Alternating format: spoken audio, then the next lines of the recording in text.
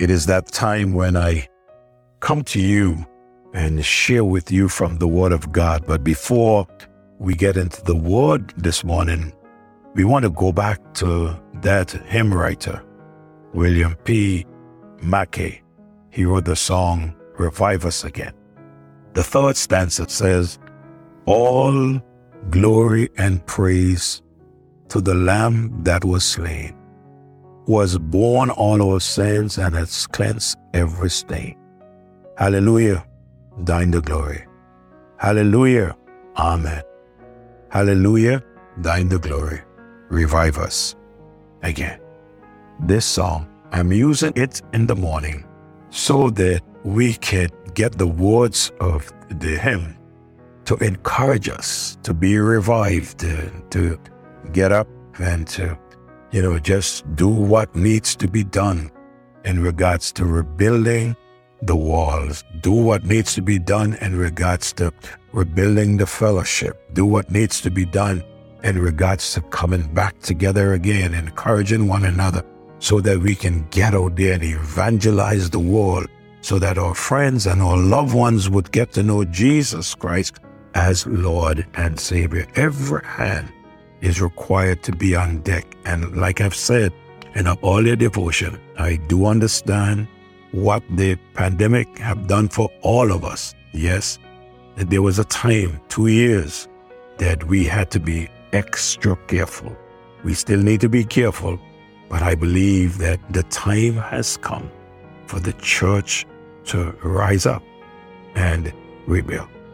We stopped last morning in the book of Nehemiah, and where Nehemiah was confessing the sins of the children of Israel, confessing his sins, and he said to God in verse number 8 of chapter 1, he said, remember, I beseech thee, the word that thou commandest thy servant Moses, saying, if we transgress, I will scatter you abroad among the nations. And now Nehemiah is acknowledging this is something that you said, that if we sin, this is what you will do.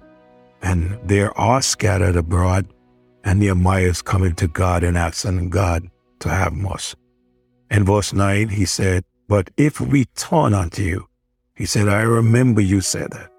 If ye turn unto me and keep my commandments and do them, though they were of you cast out unto the uttermost parts of the heaven, yet will I gather them from thence and will bring them into the place that I have chosen to set my name there.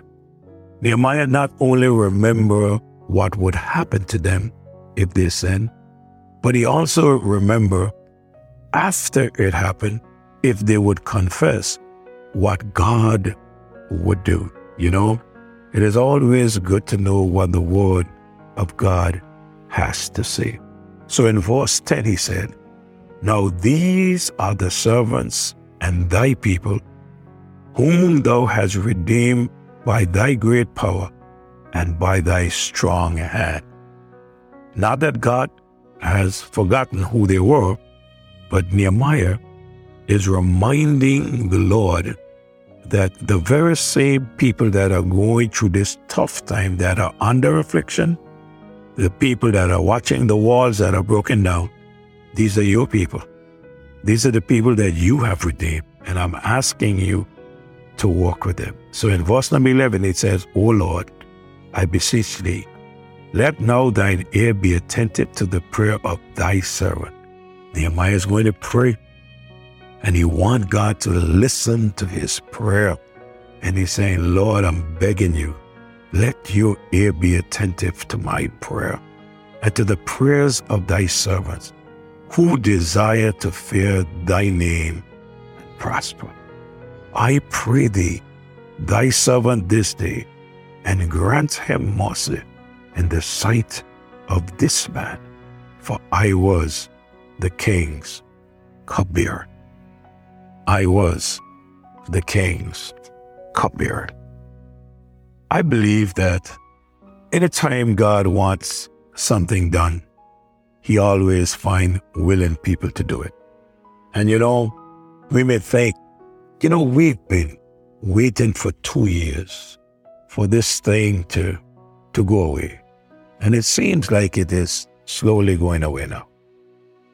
But as I studied the book of Nehemiah, I have noticed that waiting time is not always wasted time. Let me repeat that. Waiting time is not always wasted time. Let's talk about that this morning and then the next few mornings. So whenever God wants to get a job done, He lays hold of willing people. Not just people, but willing people. The walls of Jerusalem have been ruined. A small remnant had returned. And there was much work needed to be done. I want to use this to encourage us to rebuild. In 536 BC, Zerubbabel and Joshua had taken about 50,000 Jews back. And by 560 BC, 20 years later, they had rebuilt the temple. So it took them some 20 years to rebuild the temple. But they went back and they started working on the temple and they got it rebuilt.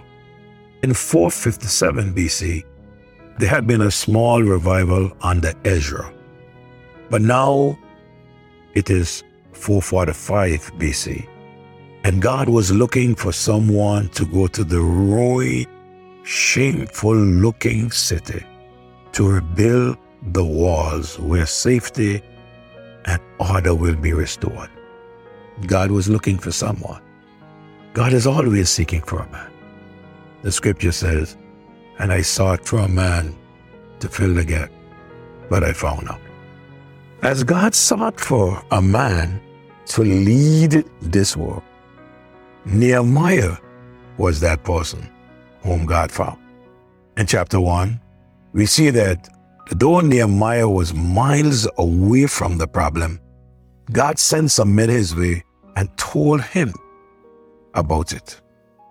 And when the men told Nehemiah about the problem, as we notice, immediately God burdened Nehemiah's heart with the need. It is like when God gives one a vision, that vision burns within that individual to whom God gave it to.